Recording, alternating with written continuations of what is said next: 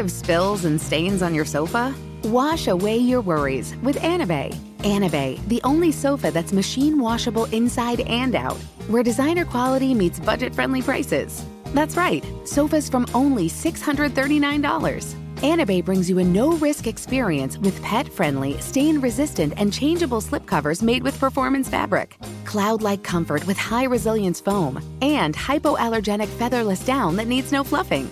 Their steel frame ensures longevity, and you can rearrange the modular pieces anytime. And here's the cherry on top, up to 60% off site-wide.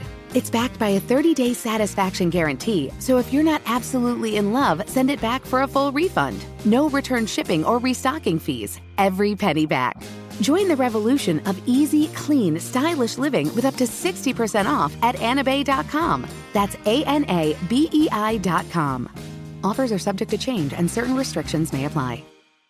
Brought to you by the first ever Toyota Grand Highlander. Hello, friends. Jack, Flight School O'Brien here. Also known as Jack, still can touch net if I get a running start and haven't eaten heavy breakfast. O'Brien, both nicknames that I go by. Inviting you to check out Miles and Jack Got Mad Boosties for a weekly basketball conversation with me and my co-host from the Daily Zeitgeist, Miles Gray. We are joined by comedians, writers, podcasters, and fellow NBA fans as we discuss the latest news and events from around the league. Check it out. Miles and Jack Got Mad Boosties. Brought to you by the first ever Toyota Grand Highlander. With AT&T in-car Wi-Fi, elevate your adventure by transforming your vehicle into a reliable Wi-Fi hotspot. Connect up to 10 devices up to 50 feet away from your vehicle, making it ideal for camping and road trips. Don't miss out on the fun. Embark on your next adventure today. Visit att.com/in-car Wi-Fi to check if you're eligible for a free trial. Always pay careful attention to the road and don't drive distracted. Wi-Fi hotspot intended for passenger use only when vehicle is in operation. Compatible device and vehicle required. First things first, this is about truth-telling. I have no agenda. Zero. I always have questions. What's the problem? That's just who I am. This is what No Mercy is all about. Hey, here I come. You can book it. This is the moment of a lifetime. The clock's ticking like my lifeline. Until I flatline, I push it to the red line. Who gon' stop me high? Who gon' stop me high? Breathtaking a move that I make. I give it everything I got. Cause that what it takes. I push the limit till it break. The heart of the brave. The soul of a legend with the will to be great. Hold up. Welcome.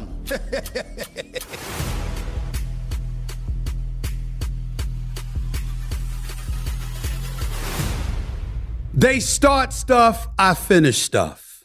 That's just the way it goes when I feel like it. I'll explain in just a minute. It's your boy, Stephen A. Smith, in the house, live from Vegas. Let's go.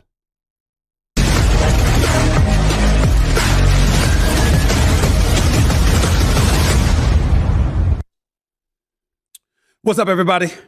Welcome to the latest edition of the Stephen A. Smith Show, a special edition of the Stephen A. Smith Show, even though it's typically Monday, Wednesday, and Friday, 4 p.m. Eastern Standard Time, live over the digital airwaves of YouTube, 1 p.m. Pacific. Today is an exception because I'm coming at you live from Las Vegas, Nevada, inside this immaculate studio known as Blue Wire Studios, because they are here hosting me for this particular evening because Saturday night, live from T-Mobile Arena in Las Vegas, Nevada, for the undisputed welterweight championship of the world, Terrence Crawford goes up against Errol Spence Jr. I can't wait. I've waited for this fight for years to come. I'll get into that in just a second. We're here in our studios thanks to our official studio sponsor, FanDuel Sportsbook. FanDuel is the official sports betting company of the Stephen A. Smith Show. As usual, I'm always appreciative of the love and support that y'all give me. Thank you so much. Keep it coming. I'll keep on coming. Like and subscribe to the Stephen A. Smith Show on YouTube. Click the bell to get notified about all of our new content. And there you have it. As usual, I take questions at the end of the show, calls. Folks like to call in and talk to me. I love taking your calls, so that's not going to change. Please feel free to call into the Stephen A. Smith Show at 646-727-0769. That's 646-SAS-0769. Paul George and Mr. Jackie Long, who I wasn't familiar with until literally hours ago. I'll get to y'all in just a second. I heard what y'all had to say. I'll respond in just a few minutes. But not before I get into the significance of this weekend in various sports topic items. Number one, real quickly, before I even get into the boxing match, there's a UFC match taking place in Utah Saturday night between Dustin Poirier and Justin Gaethje for the BMF title at 155 pounds. I don't expect that to go the distance. I expect somebody to get knocked out or submitted. I'm picking Dustin Poirier to win that fight, even though Justin Gaethje is no joke, and he's a knockout artist with either hands. He's something special. Both of them are 6-2 in their last 8 fights since Dustin Poirier beat Justin Gaethje about 5 years ago. Both of them have 6-2 records. I expect Dustin Poirier to beat him again because I think his ground game is better. Obviously, I could be wrong because one punch can end the night. That's how it goes in the UFC or any pugilistic sport for that matter. And it wouldn't surprise me if that happened here, but I'm still betting my money on Dustin Poirier. Not that I'm a bettor here in Vegas. I leave that to my sister Carmen, who likes to use the slot machines. That's not my style. But the bottom line is I'm not really a bettor. Nevertheless, most of you out there are. And I think that when you look at Dustin Poirier, I think what you have to take into consideration, not only his boxing ability, his striking ability, but also his jiu-jitsu. And the fact is that you have a lot of people, a lot of aficionados out there for MMA and UFC evaluating his skill set and believing that Justin Gaethje just doesn't want any part of a ground game. Justin Gaethje would beg to differ. He says he's willing to do whatever it takes to win. He can handle it. But the reality is usually when we see him beating somebody, he's usually knocking them out. That's what he's usually doing. And in the case of Dustin Poirier, I don't know if that's going to be something he's going to be able to do because I know that Dustin believes he's got an advantage on the ground. And as a result, if you get Justin Gaethje to the ground, that will be your advantage. And I think that's why Dustin Poirier is probably going to win this fight again, his rematch with Justin Gaethje, even though I expect it to be a thriller. I expect it to be epic. And I love those BMF title shots. I mean, we saw Jorge Masvidal versus Nate Diaz years ago. This is better than that. This is better than that. These are two individuals that are very elite in their craft and number 2 and number 3 respectively in the rankings. This is a better matchup than that. So I'm going with Dustin Poirier. Let me get to boxing because I'm here in Vegas. And let me tell you something about being in Vegas. You see, it just does something to me. I know that I love my basketball and I'm synonymous with the NBA. I know I've come to love the National Football League because it has become religion. I mean, we've got pastors evolving their sermons around Sunday football for crying out loud. Used to be from 11 to 1. Now we got to move it up because I got to get home in time for kickoff. We understand how this goes. They're not going to admit it because the Lord is watching, but we know what they do. We know what they do. And nevertheless, with that being said, here's the reality of the situation.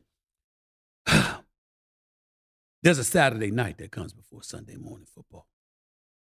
And Saturday nights are at its best when there is a big-time boxing match.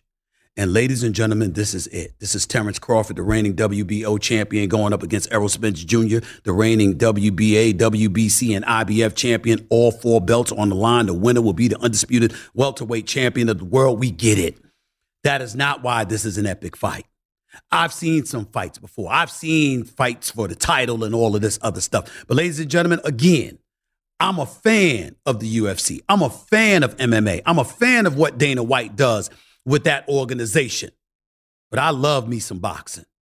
You understand? I go back to the days of Ali. You know, Ali versus Foreman, Ali versus Frazier, Ali versus Mike Weaver for crying out loud, or Larry Holmes, who ultimately forced him into retirement, although it was Berbick that ultimately did him in when all was said and done.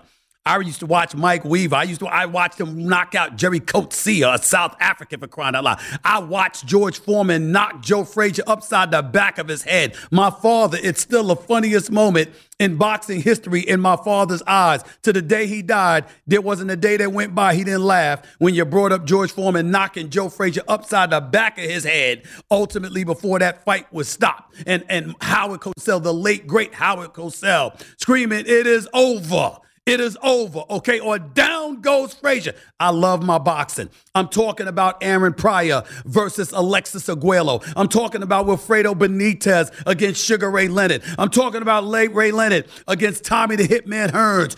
Fight 1 that went 14 rounds. This is back in the day when fights went 15 rounds. He ain't stopped at 12. Okay? It's back in those days. I remember when Hands of Stone, Roberto Duran, got his head twisted 180 degrees before falling to the canvas face first via a knockout at the hands of Tommy the Hitman Hearns. I remember when a guy, Pepino Cuevas, was considered that dude until he ran into the Hitman, Tommy the Hitman Hearns. I remember when Tommy the Hitman Hearns was beating up on Iran Barkley, but Barkley caught him with a right in the third round and ultimately dropped him and put him to sleep. I remember all of this. I was a huge Marvelous Marvin Hagler fan. I remember Mustafa Muhammad Qawi, and how he ultimately lost to Evander Holyfield, who was a light heavyweight before he became a heavyweight. Don't get me started with the heavyweights that I've seen throughout history, okay? I love my boxing. And boxing for many, many years in recent memory has disgusted me because we don't get the fights we want to see when we want to see them. That ends tomorrow night. Terrence Crawford versus Errol Spence Jr. is the biggest fight in boxing since Floyd Money Mayweather went up against Manny Pacquiao. The hype going into the fight was epic. It was real, even though it was 5 years too late, because they should have fought years earlier. This fight is as big. It has the potential to be as big as that. Now, let me make sure that I'm clear with everybody. This fight right here will unquestionably be better than Floyd Money Mayweather versus Manny Pacquiao in the ring. The hype is similar to it, although it doesn't quite measure up to Floyd Money Mayweather versus Manny Pacquiao. But the performance inside the ring, I have no doubt in my mind with Crawford going against Errol Spence Jr. that it's going to be better than Floyd versus Pacquiao, because Floyd could backpedal and kick your ass. Floyd could backpedal doing that. He's hitting, but he's not getting touched. This is different. This is different. This is two brothers that don't know how to run. They don't know how to backpedal. They know how to move. They know how to stick and move. They know how to be a bit evasive, but not to the degree of a Floyd Money Mayweather. I remember when Floyd Money Mayweather fought Saul Canelo Alvarez. It got so bad that one time, it's a true story.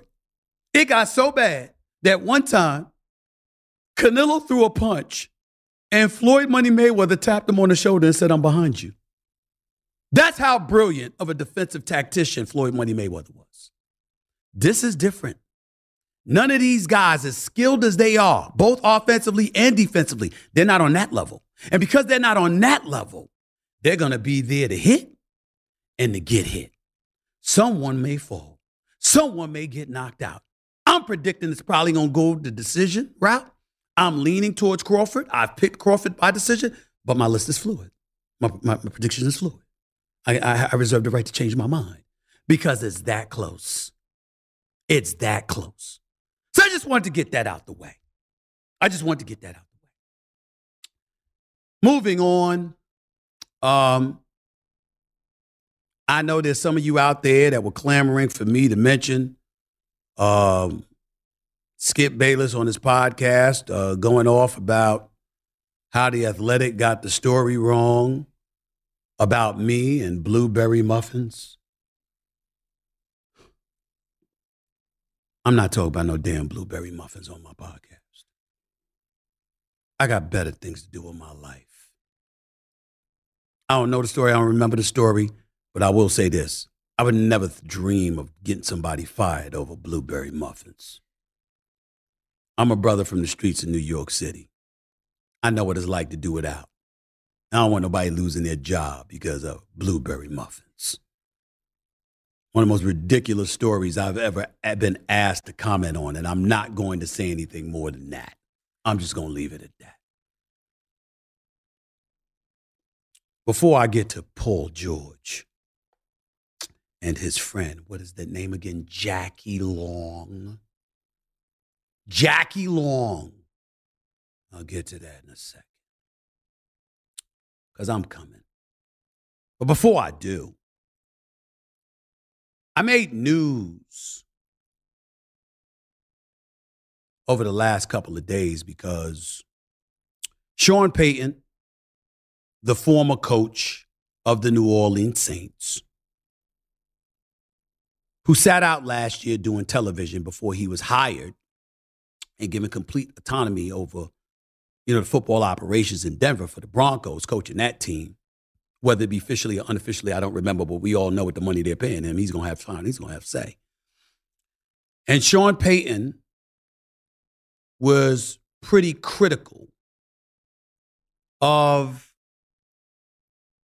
Nathaniel Hackett, who's the now former head coach of the Denver Broncos. He coached them 1 year last year. He did an absolutely horrendous job. They had the worst offense in football.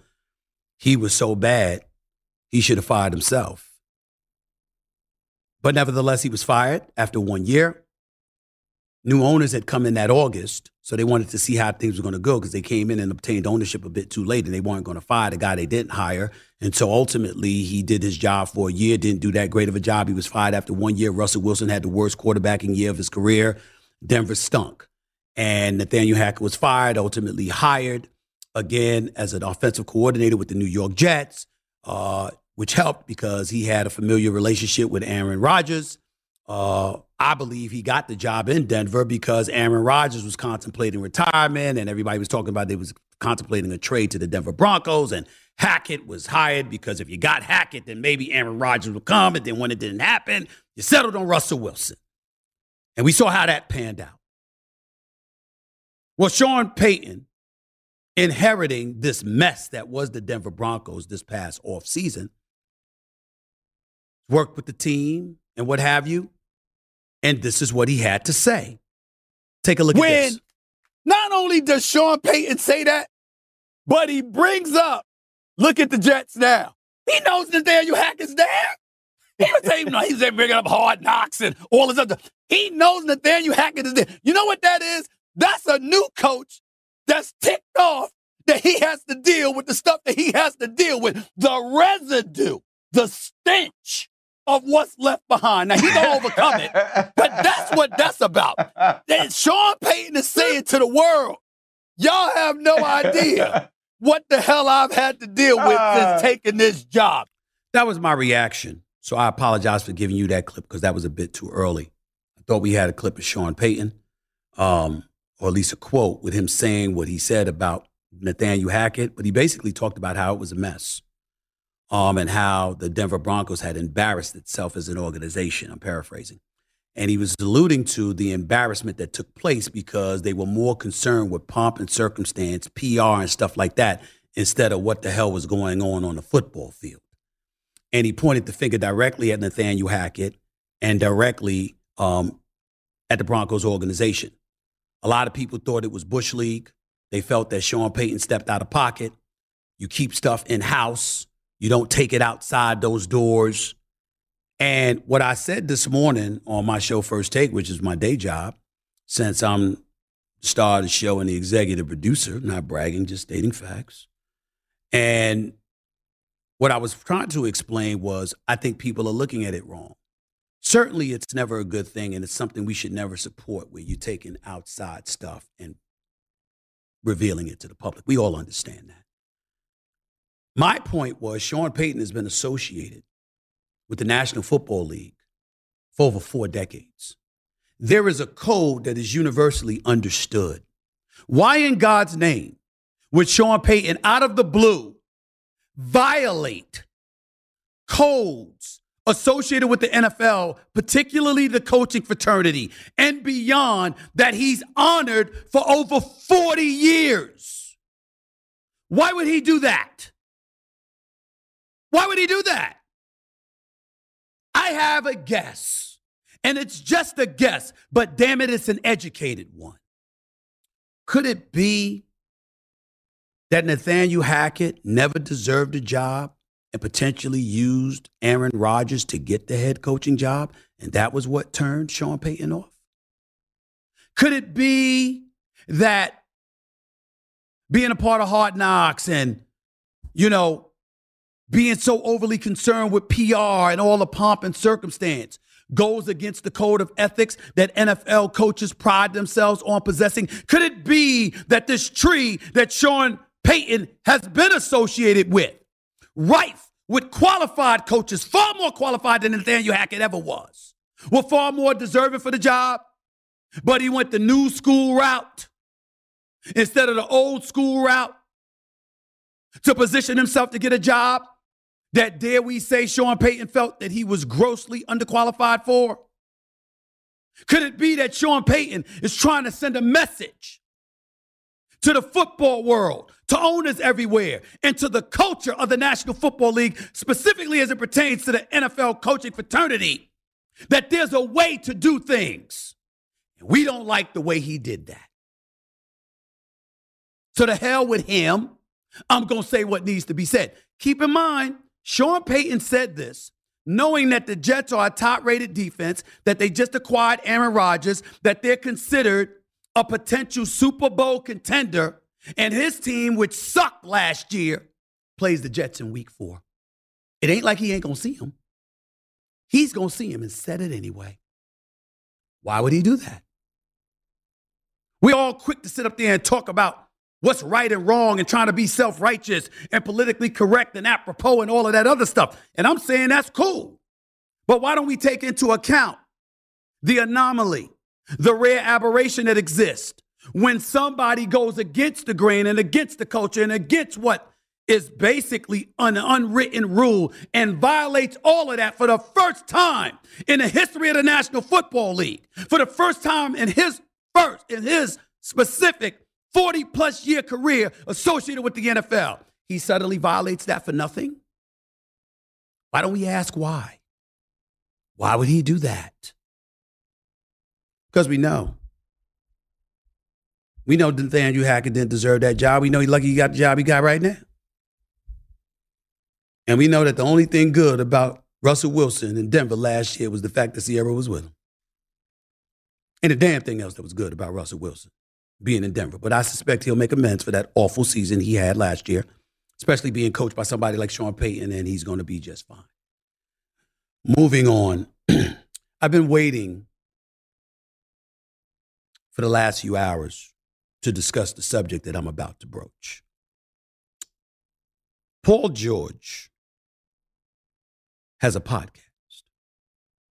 I forget the name of it. Somebody remind me, please, when you get a chance. Podcast P. Podcast P. I had a problem with the nickname Spicy P, which is the nickname for Pascal Siakam of the Toronto Raptors. So if I had a problem with the name Spicy P, what do you think I could say about Podcast P? But I digress. I'll instead focus on addressing Paul George and his cohorts in the world of podcasting because they chose to address me. It'll give them additional clicks. They'll elevate their level of popularity, I have no doubt. And I'm here to please because I don't want them to fail. I want them to succeed. I want all these brothers to succeed. I want J.J. Redick to succeed. I want Draymond Green to succeed. I want Patrick Beverley with his podcast to succeed. I'm all for the fellas getting theirs. I've always been about that, always will be about that. And before I go any further, let me say that even though I'm still not sure about how deep I'm going to go, I think it's appropriate to preface my comments by saying that I've always been a fan of Paul George. Not just Paul George, the basketball player, but Paul George, the person. Got a lot of love for him. He's good people. He's a star in the National Basketball Association. I got mad respect for him. But I respectfully disagree with what he had to say about me because I think he's wrong. His cohort, what is that? Jackie Long, is that the name again? That's a different matter altogether, my brother. I'll deal with your ass in a second. Before I do that, let me let y'all hear Paul George responding months later to something I said months ago about Kawhi Leonard and his perpetual injuries, AKA load management, or whatever the hell you want to call it. This is Podcast P commenting about yours truly. Listen to this.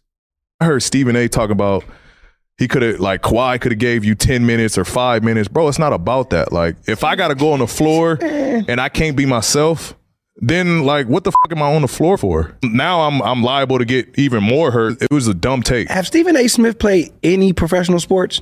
Hell no. Exactly. So he shouldn't even be speaking on what y'all got to go through every day to put y'all. And I don't think fans just really understand, like, what y'all go you through. try to play through injuries. That's the goal. If you can play through it, you're going to play through it. If you can't, there's a reason why. Like nobody wants to sit out for no reason.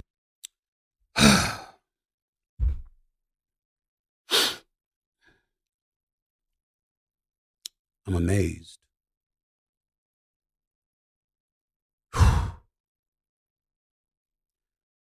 Do you have any idea who the hell you're dealing with? Any idea at all? I think it's important to give my resume. Don't you? I think so. Speaking of my man, Galen Gordon, he's here in Vegas with me, my brother. Great television producer. He sit right next to me. I think it's fair. Paul George. I've been covering the NBA since 1996. In 2 years, that would make 30 years. I was covering the NBA since you were in elementary school. I think I know a thing or two about basketball. And I also think that covering the sport the way that I do, and you know this, Paul George, because of your personal experiences with me and some of the things that I could have said about contemporaries and colleagues and others that I never did, that you know if something comes out of my mouth, it's not just my opinion. Players, coaches, scouts, player personnel directors, assistant GMs, GMs, presidents, owners. Do you really want me to sit here and talk about the Los Angeles Clippers? The perks and the treatment that folks have received and how the fans have been cut short? I could go there. Paul George, did you know that you're the 34th highest paid athlete in the world, according to Forbes magazine, for the year 2023? $51.5 million total. $9.3 million in endorsements. I could say I'm waiting for a championship, Paul George, for that kind of money. But I happen to believe you would have had one had it not been for your injuries, because I think you're that gifted. So I'm not going to disrespect you like that. Plus, I got love for you. Did you know that Kawhi Leonard is number 35 on the list? Last year, $50.5 million total. $8 million in endorsements the year 2023. If you combine your money with his money, that equates to $102 million in salary and $17 million in endorsements for a franchise that went the fuck home in the first round. I would repeat that, but I don't think it's necessary. One more thing, Paul. 228 NBA players have played more games than you. You're at 189 games over the last 4 years.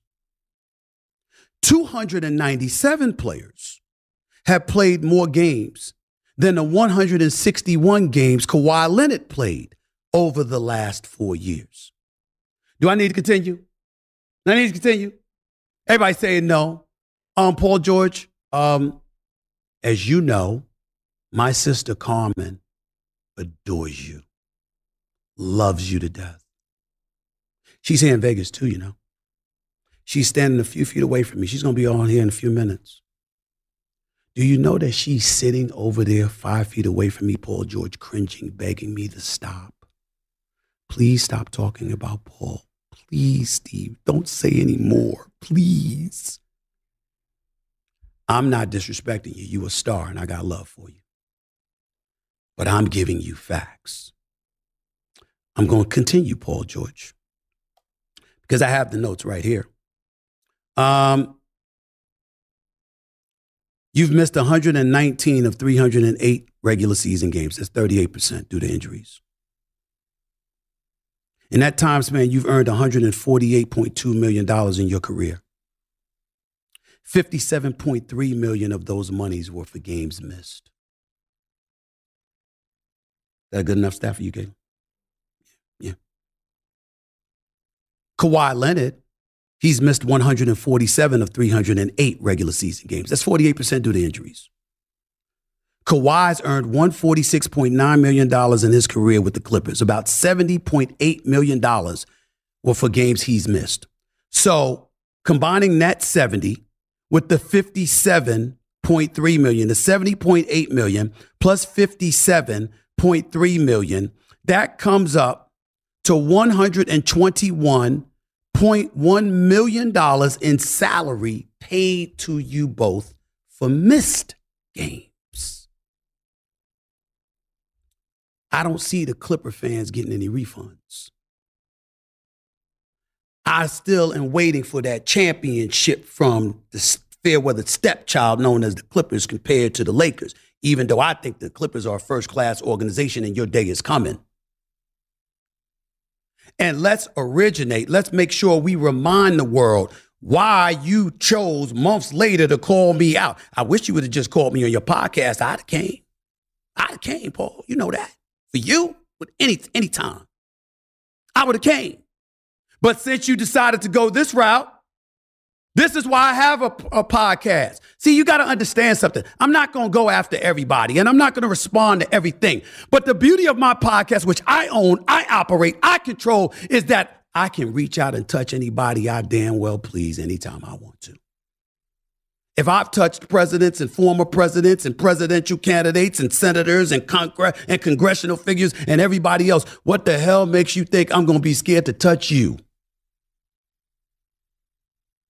Now, for the audience that's missing the boat in all of this and wondering, where's the context? Here's where the context comes from. On my show, First Take on ESPN, every weekday morning from 10 a.m. to 12 noon Eastern Standard Time, the #1 sports morning show for 11 and a half years and counting. And by the way, you'll see a press release coming out in just a matter of days showing that, yet again, for the 12th consecutive month, we're up in the ratings year over year, or rather month over month for the 12th consecutive month. And our ratings are pre-pandemic ratings, just as an aside. Because, see, I want to talk facts. I want to make you know I got receipts. Having said all of that, let's provide perspective as to why Paul George felt the need to bring me up in, dare I say, truculent fashion, to say the least. Here's the reason why. Because on First Take, I looked in the camera and I said, Kawhi Leonard is a superstar. He's a two-time NBA champion. He's a two-time NBA Finals MVP.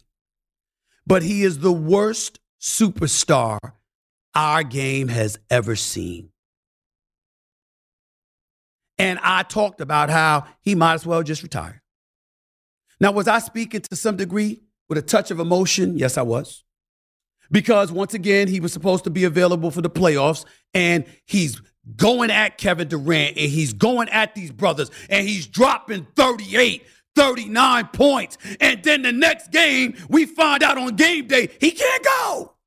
We like, damn, I ain't see you get injured. I ain't see you walk off the court. I ain't see you get carried off the court like Paul George, whether it be an Olympic competition or on the court for the Clippers. I didn't see anything like that. You walked to the bench, you sat down, you drank some Gatorade or water or Powerade, whatever the hell you were drinking. You looked fresh.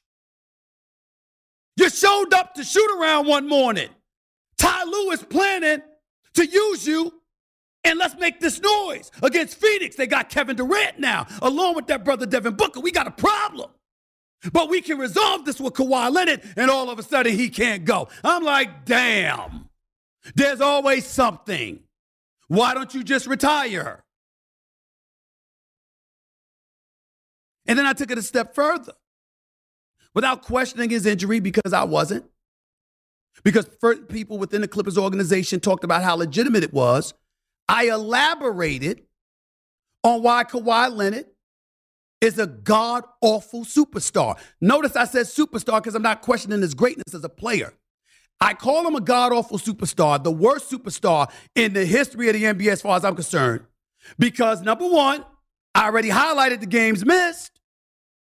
And number two, he does absolutely positively nothing to promote his team or the sport.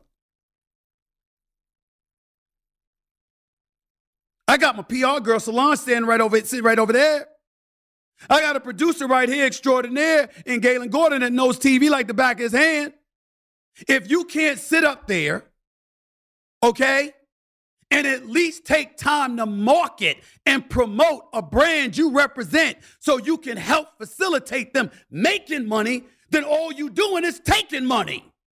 If you ain't available when it counts. Who can't understand that? We suddenly don't know business with all the money you've made, Paul George. All the money you've made. As smart as you are, as accomplished as you are, as business savvy as you work to be every single day with contemporaries like KD and Steph, and of course LeBron, Russell Westbrook, your brother, who's doing big things in the business world. Big things. Don't get me started with his car dealership. Damn it, I thought he owned a damn town as many dealerships as I saw. Russell Westbrook dealerships, for crying out loud. Well, what these brothers know about business, what you know about business, Paul George, you can't understand what I'm saying? If you don't market the product and the brand you represent, and you are not on the court 48% of the time, like Kawhi Leonard wasn't over the last several years, what are you doing? What are you doing?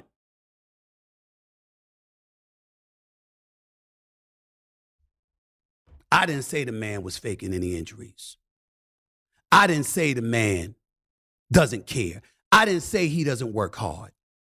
What I said was, damn, you can't give me 5 minutes, you can't give me 2 minutes. I even used the Pat Riley analogy in the book, Blood in the Garden, when he asked Charles Smith, if we needed you desperately for 5 minutes right now, could you give it to us? Charles Smith said, yeah. He said, then what the hell are you doing in street clothes? I only used that analogy. That's all I was trying to say. But I'll tell you something I should have said, Paul George, that I didn't. Whether he had to hop, skip, or jump, I bet you Kawhi Leonard's ass could have done that to the bank. Because he got a checkbook that shows it. These are facts.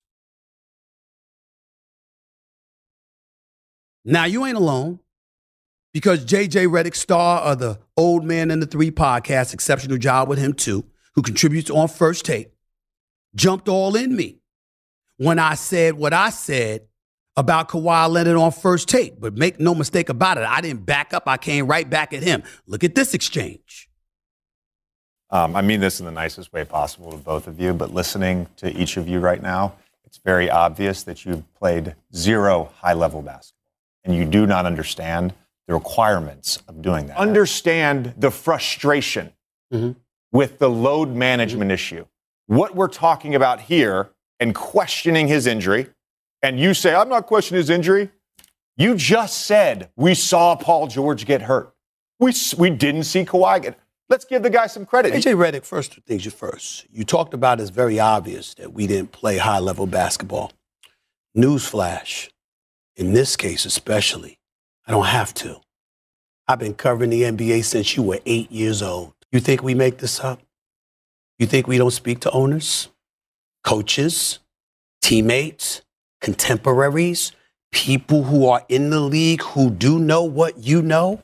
Tony Parker is a champion. When he was in San Antonio, he questioned Kawhi Leonard. That is a fact. Look it up. It's in the archives, okay? You have several people who have looked at Kawhi. We know nobody's questioned his work ethic. Nobody has questioned how much he cares. Nobody has questioned what a dog he is when it comes to playing big-time basketball in big-time moments. But he is clearly unreliable because of his health. But he's never unreliable when it comes to getting to the negotiating table and getting every penny that he deserves. That was our exchange. J.J. Redick, former player, now an exceptional basketball analyst for the network at ESPN. Proud to call him a colleague, does an exceptional job for us. Love what he does on First Take, no matter how heated it gets with us sometimes. Got a lot of respect for him. I think he does an outstanding job calling basketball games for us as well. I think he's a big, big part of ESPN's future and deserves to be so. But we're going to disagree from time to time. And I'm not scared to disagree with him. Respectfully, as I told him to his face, I don't give a damn what he felt. Just like I don't give a damn what Paul George feels about what my take was on Kawhi Leonard. I'm talking basketball. And the fact of the matter is, on far too many occasions, we live in a day and age where load management, not to say that that was load management, I understand it was injuries, but the fact is, people are going to be skeptical about guys having time off because y'all do it on a regular basis. And you talk about literally in today's NBA, you sign a contract, and after the weekend's over, you're thinking about preparing yourself to get the next contract before you honored this one. Don't get me started with Kawhi Leonard and all the perks and the private treatments and the private helicopter rides and everything else that he gets. I mean, my God, I'm surprised that literally Steve Ballmer isn't doing Kawhi Leonard's toenails himself. Don't get me started with everything this man has done for Kawhi Leonard. It would be nice to see more of him. But that's all I wanted to say about that. What I wanted to get to before I ended this particular segment is this dude, Jackie Long.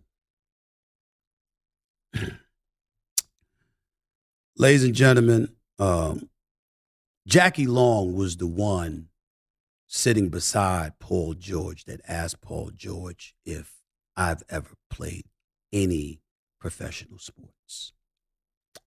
Jackie Long is also the person once Paul George said, hell no. I could sit up there and say, well, clearly y'all haven't done television, podcasting, radio, or whatever the case may be, at least not to the degree that I have. So what the hell do you have one for? But I won't go there because I like the fact that y'all have opinions and that I don't have to look around all over the damn place to find it. I like that. And I'm supportive of that. But Jackie Long, my brother,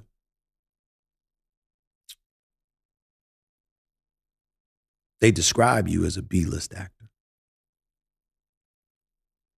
I didn't know this about you. And I want to state for the record, Jackie Long, I'm not disrespecting you.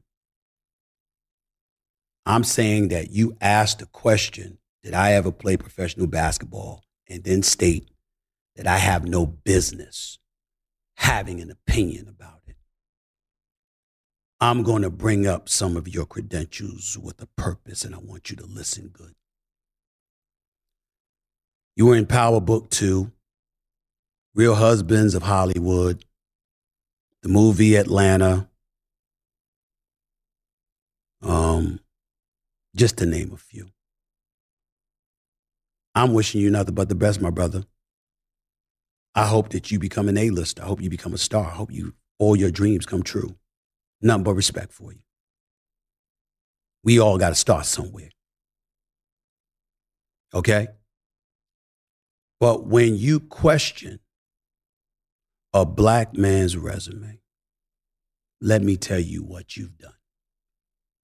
You've implied that I have no business talking about professional sports. Did folks walk around saying that about Howard Cosell when he talked about Muhammad Ali and Joe Frazier and George Foreman and all of those guys? Did they say it about Brian Gumbel when he was hosting NFL? Did they say it about Brent Musburger? Did they say it about Mike and the Mad Dog, who had the #1 radio show in the country for years? Did they say it about all those sports center hosts, Dan Patrick and Keith Olbermann and Stuart Scott, the late great Stuart Scott, God rest his soul, and John Saunders, the late great John Saunders. Did they say that about Bob Costas when it came to baseball? You see, Jackie Long, the problem that I have with what you did is only the one thing you said, which was the question you asked Paul George. My brother, I'm 55. Did you know that I started out my career covering calendar items and school lunch menus and birth listings? Did you know that I worked for free for a year while I was taking 18 credit semester hours at HBCU? Did you know that I started off covering Pop Warner football for a weekly newspaper? Did you know that I ultimately worked as an intern in Winston-Salem and the Atlanta Journal-Constitution and the Greensboro News and Record? Did you know that I spent a year living off of tuna fish and Kool-Aid? Did you know that I ultimately started my career off at the New York Daily News as a high school sports writer, covering the Stephon Marburys and the Felipe Lopez's of the world, Kareem Reeds and other guys like that? Did you know that my first interview as an intern was given to me by Nate Tiny Archibald? Did you know that when I was a high school reporter for the New York Daily News, Isaiah Thomas, the great Isaiah Thomas, the two-time champion in the Hall of Fame and one of the greatest point guards in NBA history, did you know that Isaiah Thomas stopped talking to the press just so he could walk over to me as a high school reporter and give me my first exclusive interview to a professional athlete? Did you know that two giants in the history of basketball, Clarence Big House Gaines and John B. McClendon, who helped organize a game in the middle of the night at Duke University because blacks and whites weren't allowed to go up against each other? Did you know that they were my mentors?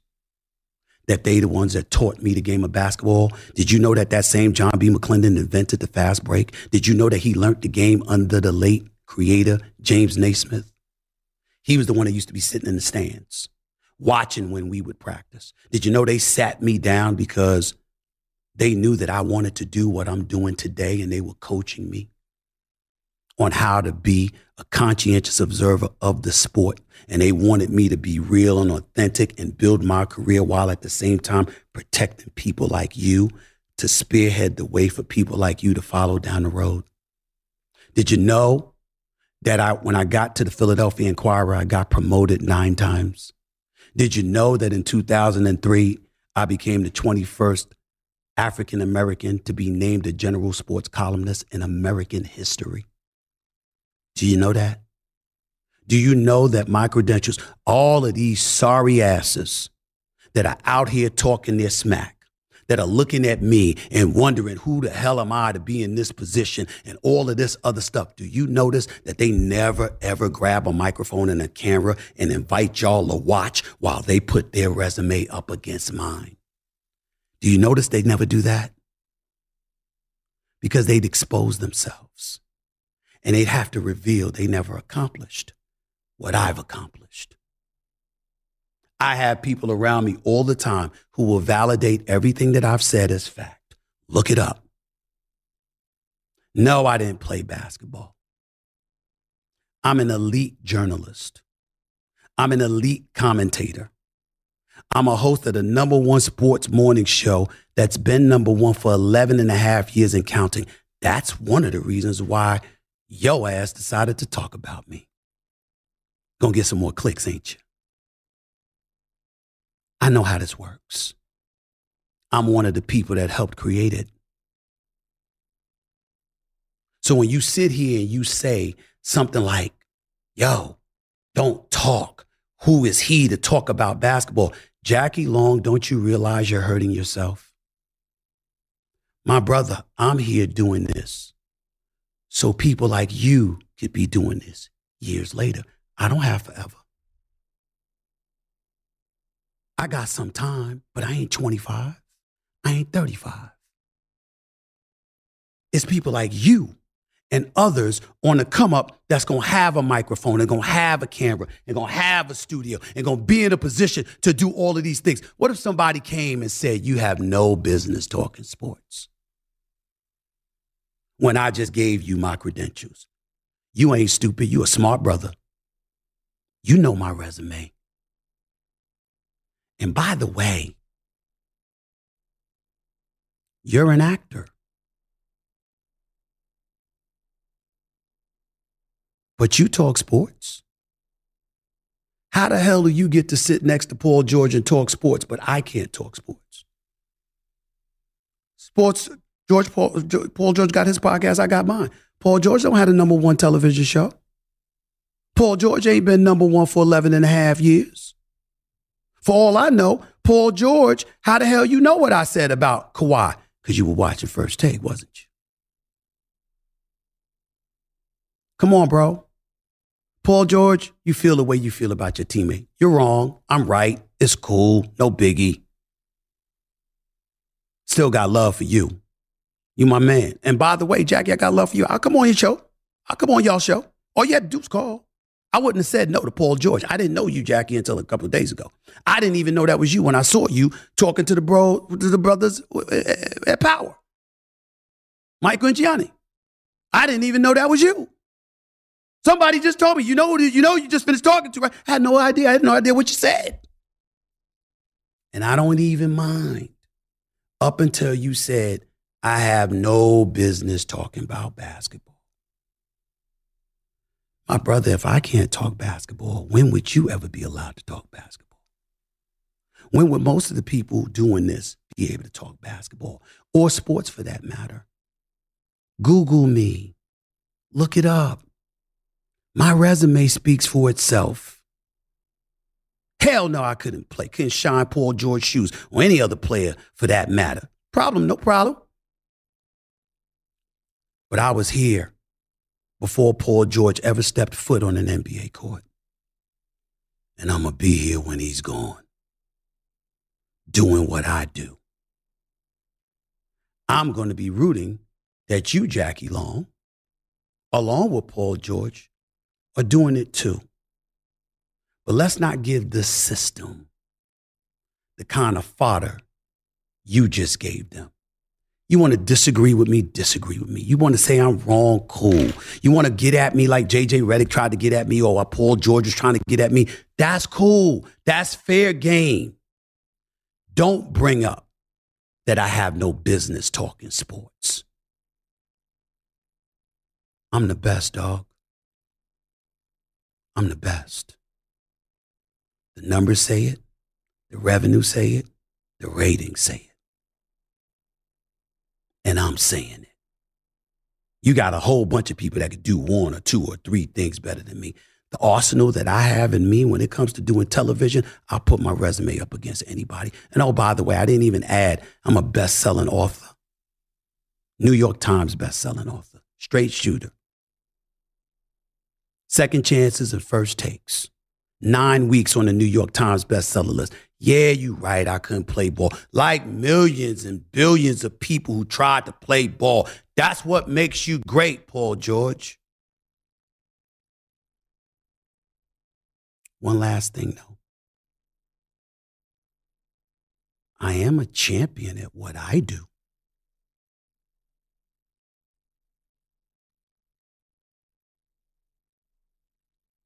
How many people can say that? I could say more, but I'll leave it at that. Ain't nobody running either. I'm happy to come on your podcast if you want me to. And Jackie, here's the deal. I can guarantee you one thing. I will show you far more deference and respect than you ever thought to give me. Paul George is just saying what he said. It's fair game. I don't know you that well, Jackie. I deserved better from you, bro. I deserved better than that. Because if I'm not allowed to talk basketball, if I'm not allowed to talk about professional sports, How many brothers you think gonna get a chance to do it in the future? How many brothers you think gonna achieve my resume? Spanning 30 years. That's why I'm upset that you asked Paul George that question and then made that remark. That's crossing the line. That's not fair to me. If nothing else, I've earned the right to express an opinion about basketball in my career. Remember that. More to Stephen A. Smith Show in a minute because I got a lot more to say. Not about them, but about some other stuff. You won't want to miss it because I'm going to have some guests in the house with me too. Stick around. You're listening live. Stephen A. Smith Show right here over the digital airwaves of YouTube.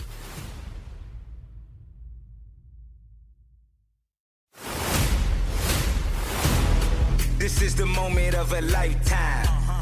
The clock's ticking like my lifeline. Until I flatline, I push it to the red line. Who gon' stop me high? Who gon' stop me high? Ladies and gentlemen, welcome back to the Stephen A. Smith Show. Sound like I got an echo in my ear. Welcome back to the Stephen A. Smith Show right here over the live airwaves, digital airwaves of YouTube. Thank you for joining me. Really, really appreciate it. This is a rare moment because as the show continues to build and grow, we're over 250,000 subscribers in the first 4.5 months or so. Thank y'all so much for the love and support. Continue to like and subscribe to the Stephen A. Smith Show on YouTube. Click the bell to get notified about all of our new content. And of course, you know the number to call up, 646-727-0769 and 646-SAS-0769. You see three individuals sitting alongside me. There's a reason you see that. Because I see so many shows where, you got a crew of people around you. Everybody got their posse with them and all this. We don't know who the hell's going to be with who or whatever the case may be. It's kind of wild. We see all of that all the time, right? Let me tell y'all something. I grew up in Hollis, Queens. I went to Winston-Salem State University, which is an HBCU. I got friends all over the country. I'm a member of Omega Psi Phi fraternity. I got brothers. I got a brotherhood. I got boys, lifelong buddies. I couldn't have everybody in Vegas, but I brought two of my boys from Hollis. My man on the end is Bobby Williams, and my boy, this is my dog right here, my man Cardell Brooks. Thinks he's God's gift to everything. I got my man, right? This brother right here, his name is Gary Stevens, but we all call him Spank. This is my man that went to Winston-Salem State. I know my man Monte Ross, the new head basketball coach at North Carolina A&T University. I know he's watching. I know Playboy Phil Hayes is watching and listening. I know all the crew, Ben, Zaire, and Pat, and Mark McKnight, and Marshall Lewis, and everybody in Hollis. I mean, they all Rashid, everybody. I know everybody bugging out. Ladies and gentlemen, this is just a few of my boys. What's up, fellas? Just a few. What up? Just a few. So what's it like to sit on the set with your boy, Stephen A. Smith? The world knows me. I'd be damned if I want them telling y'all what y'all know about me. Okay, right. but I want the world to see the kind of dudes that I hang out with. Talk to them, Cardell. Talk to them. First of all, no, get up to the mic because you got to get close to the mic. Got to get close to the mic. I want it clear. Okay. I don't think I'm God's gifts to anything. I'm very opinionated and I'm very passionate about my thoughts and how I see things. Right. Now, this is where us as grown up, the way we grew up in Hollis, and we all got our personalities and our own opinions, but we all kept each other straight. Okay. But I do love the fact that we all have different personalities and we do fight a lot about May I tell the world, because it's not just in America, I'm seeing worldwide. May I tell the world what your definition of a prenup agreement is? Absolutely. Okay. I welcome anybody with that. I got to tell the world this, right? I welcome that. Cardell years ago, this is a true story. Cardell years ago was like this. Prenup agreement is just one sentence. Whoever leaves gets nothing. Period. He said, whoever leaves gets nothing. Cardell's exact words. We were 19 when Cardell said this. We've known each other for over 50 years. We were 19 when he said this. Cardell was like this.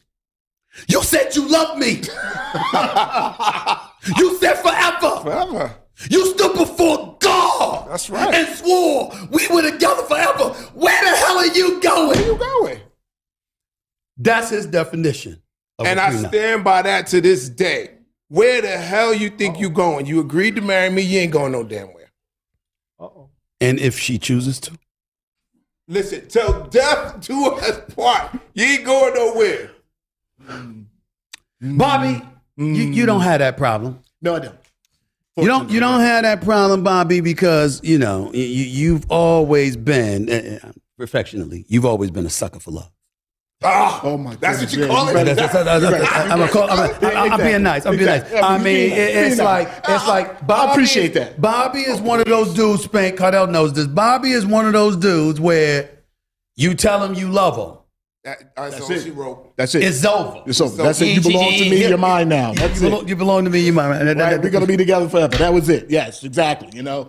And they used to get on my behind about that all the time. Especially Steve.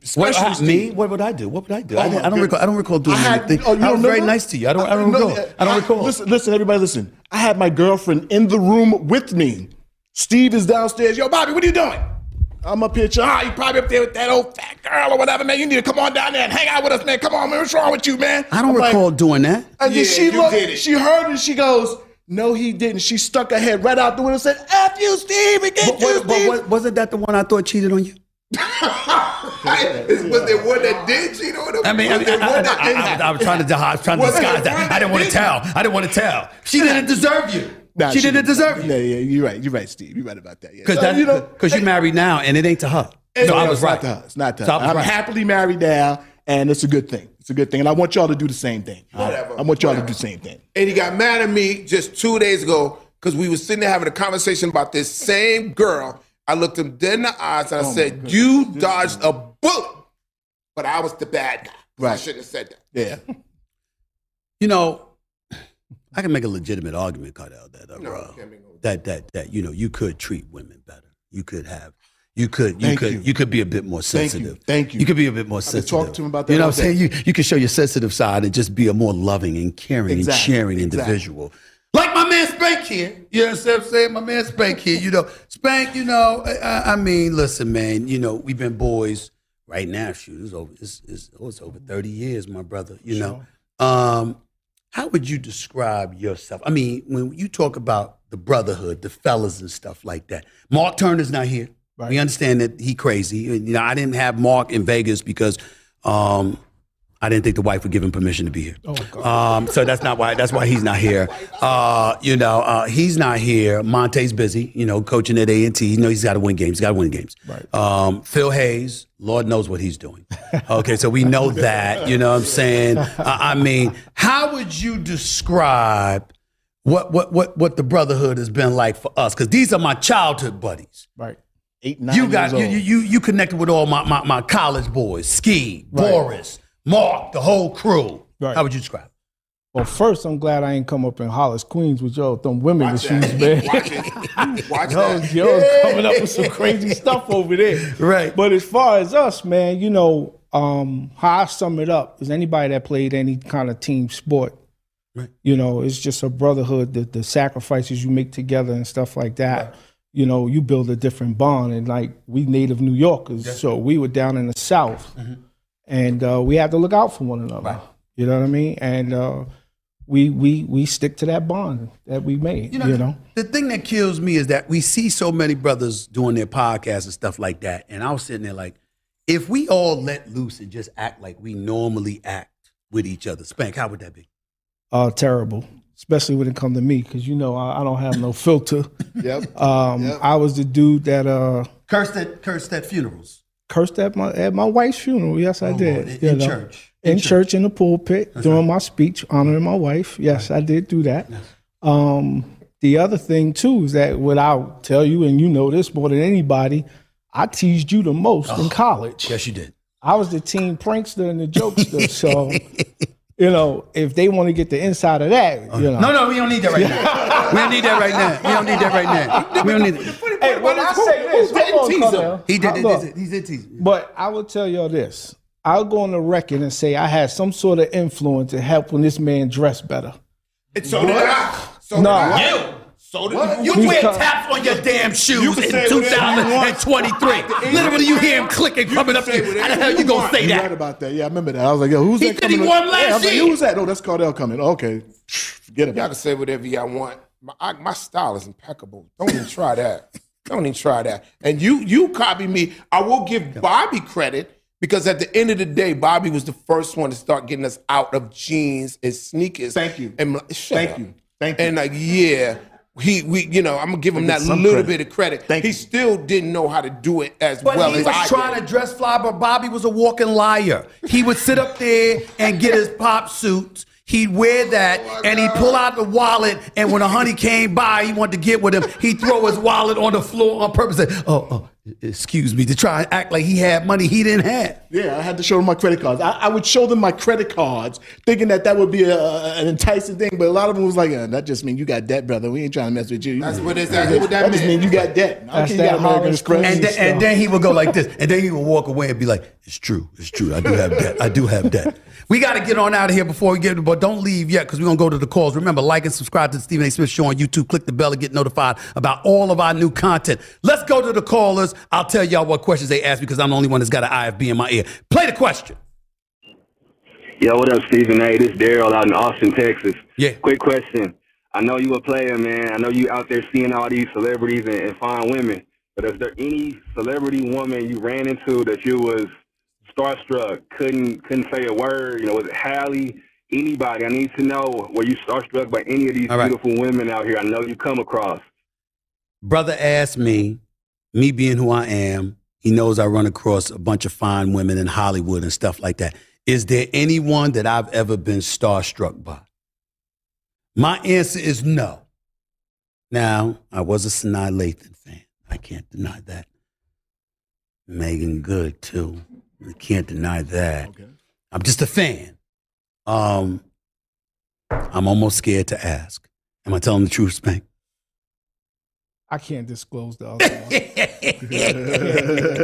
That's an off-the-record conversation. Okay. But I'll remind them. I'll tell everybody else. Oh, my God. All right. Cardell, Bobby, am I telling the truth? I've never been starstruck, man. I can't say starstruck. We all have our moments. Yeah, it's her. Yeah. It's not. Bobby, you ain't had no damn moments. You were still hooked on your ex until you had your new woman, who's now your wife. That's true. That's true. We all had our moments where, even today, yes, sir. Megan Good is definitely Megan Good. Yeah, Megan Good. Definitely for sure. I'm a huge. Say it, damn it! Listen. What's the lady's name? Spanish lady on Latina? Yeah. Where? Jennifer Lopez? No. Sophia from How you forget your crush? I know. That doesn't make no sense. Gong shows that gong. It's too late. It's too damn late. Let's move on. Next question. Unbelievable. Next question. I mean, damn. You embarrassing me on my YouTube channel. What's up, bro? Lee White out of Ocala, Florida. I was just wondering, with the big fight coming up between Errol Spence and Terrence Crawford, why more networks haven't covered the fight? It's supposed to be a big fight and do all kind of pay-per-view number. All right. Well, first of all, Cardell finally discovered this Selma Hayek. What is it? Mike, something with the stripper, the guy, the stripper Mike, whatever the hell the movie is. Channing Tatum and all that stuff. So I got Magic Mike. Yeah. Selma Hayek. That's Cardell's crush. No, I can think of a couple of better. You just said Selma Hayek though. It's too late. Stick with that. It's too late.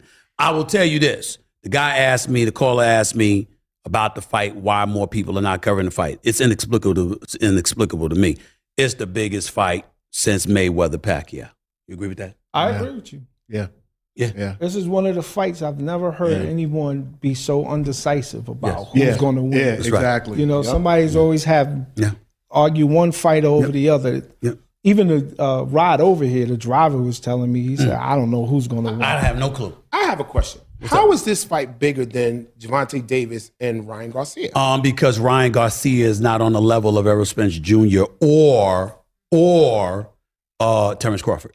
If he was as big as Gervonta Davis, you would have a point, but he's not. So it's not. But Errol Spence Jr. and Terrence Crawford are both bigger than Ryan Garcia. He's a puppy. He's young. He's spectacular. But he was in over his head when he went up against Gervonta Davis because he got lured into being emotional, came out there. His speed, his jab, his boxing skills, he didn't use it. He was throwing wild. He was leaving his body open, and he got caught with that liver shot and didn't want to get up. Yeah. Not to mention the fact he got coaxed into that weight clause that ultimately got the best of him because he had to meet a catch weight, and that obviously drained him as well, and that compromised him. Next caller, what you got?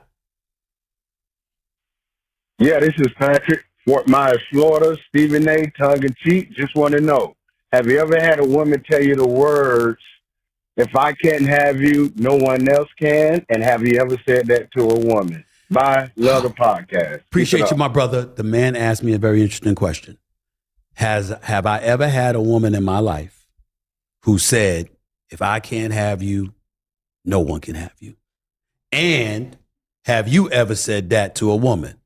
The answer to the second part of that question is hell no. I ain't never said that to no woman. You don't want me, fine. I don't want you either.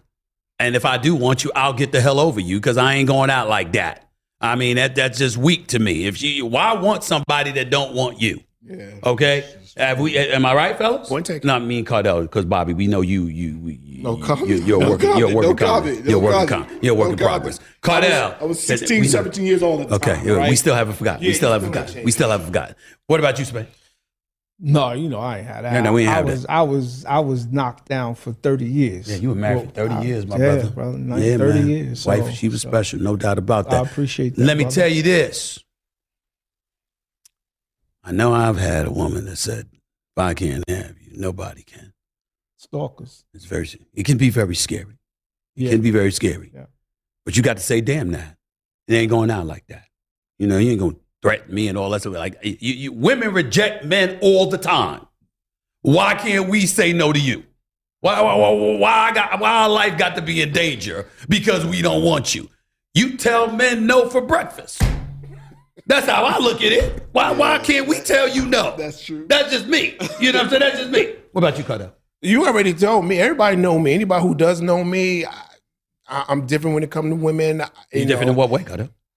I believe, and I know I'm going to get backlash for this. Lord, you're going to get some backlash for it, too. Please be careful. I believe women are expendable. Either we're going to do this together or we ain't. That's just how I see it. Why did you have to use the word expendable? That's very rude. That's very. Did y'all bleep him? No, there's no bleeping. It's his opinion, but it ain't ours. I don't feel that way. You don't feel that way. Spank don't feel that way. Women are expendable. As far as I'm concerned, listen, either you want to be with me or you don't. We don't have to go through no changes. I don't believe in stalking you. I don't want you stalking me. Either we working it out or we ain't.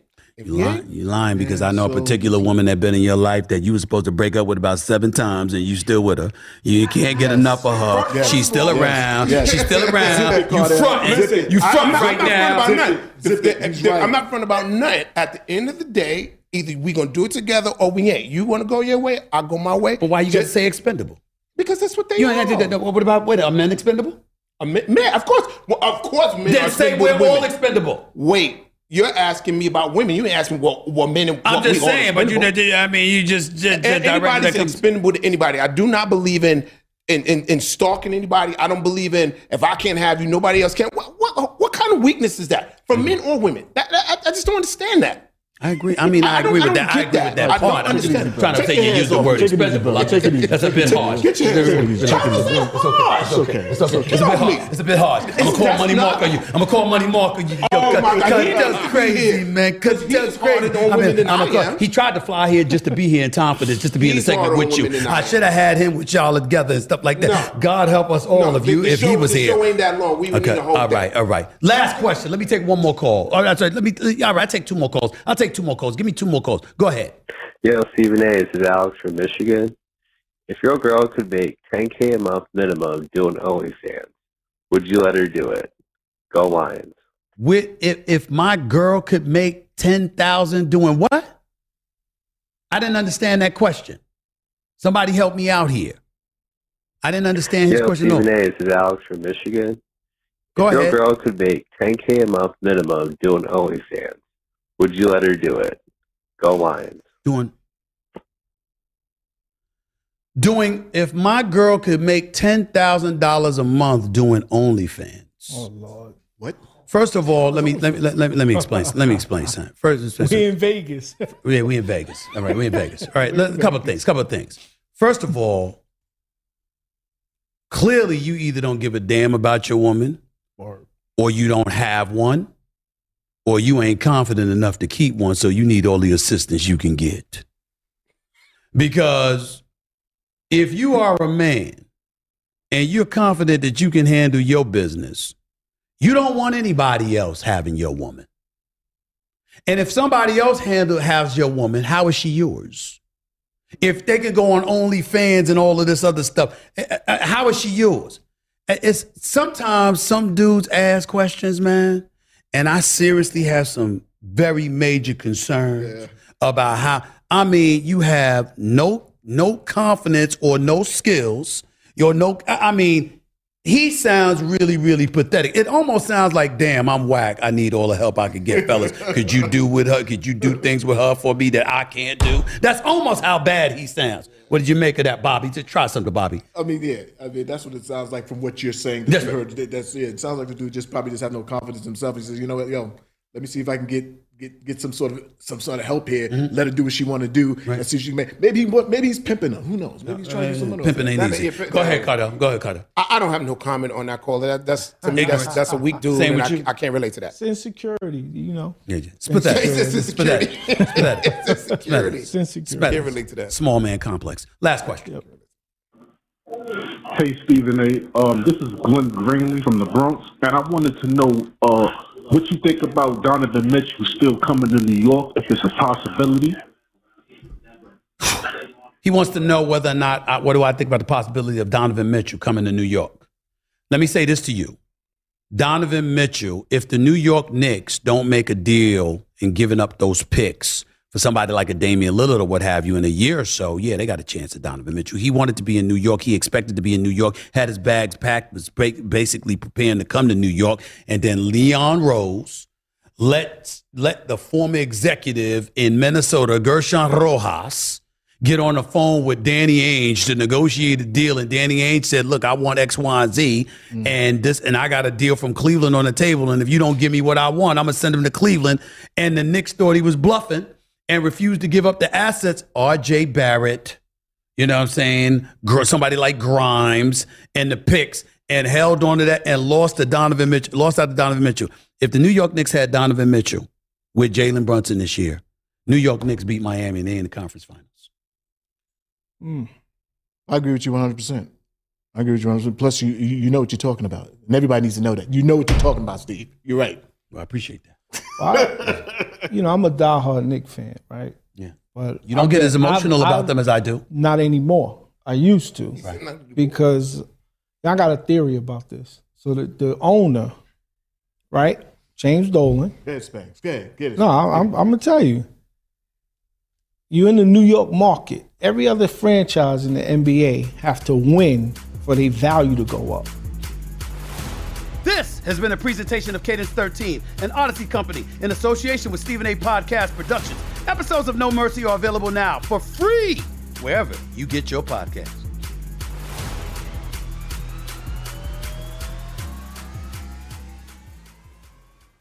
Allstate wants to remind fans that mayhem is everywhere, like when the tailgate party shows up at your house after the big win. Everything's great until the hot plate gets too hot for the tablecloth. Now your kitchen's up in smoke. And if you don't have the right home insurance coverage, the cost to fix this could sideline your savings. So switch to Allstate, save money, and get protected from mayhem like this. Not available in every state based on coverage selected, subject to terms, conditions, and availability. Savings vary. Infiniti presents a new chapter in luxury, the premiere of the all-new 2025 Infiniti QX80, live March 20th from the Edge at Hudson Yards in New York City, featuring a performance by John Batiste. The all-new 2025 Infiniti QX80 is an SUV designed to help every passenger feel just right. Be the first to see it March 20th at 7 p.m. Eastern, only on iHeartRadio's YouTube channel. Save the date at new-QX80.com. Don't miss it. 2025 QX80 coming this summer. Does money stress you out? Let Facet flip your financial chaos into clarity. Finding Facet immediately put us at ease. Facet's innovative approach to financial planning ensures your money works as hard as you do, enabling members to experience the joys of having your finances in order. And that makes us Facet for life now, I guess. Visit Facet.com, FACET.com to learn more. This ad is sponsored by Facet. Facet Wealth is an SEC registered investment advisor. This is not an offer to buy or sell securities, nor is it investment, legal, or tax advice. These testimonials are from current Facet members who are not compensated. All opinions are their own and not a guarantee of a similar outcome.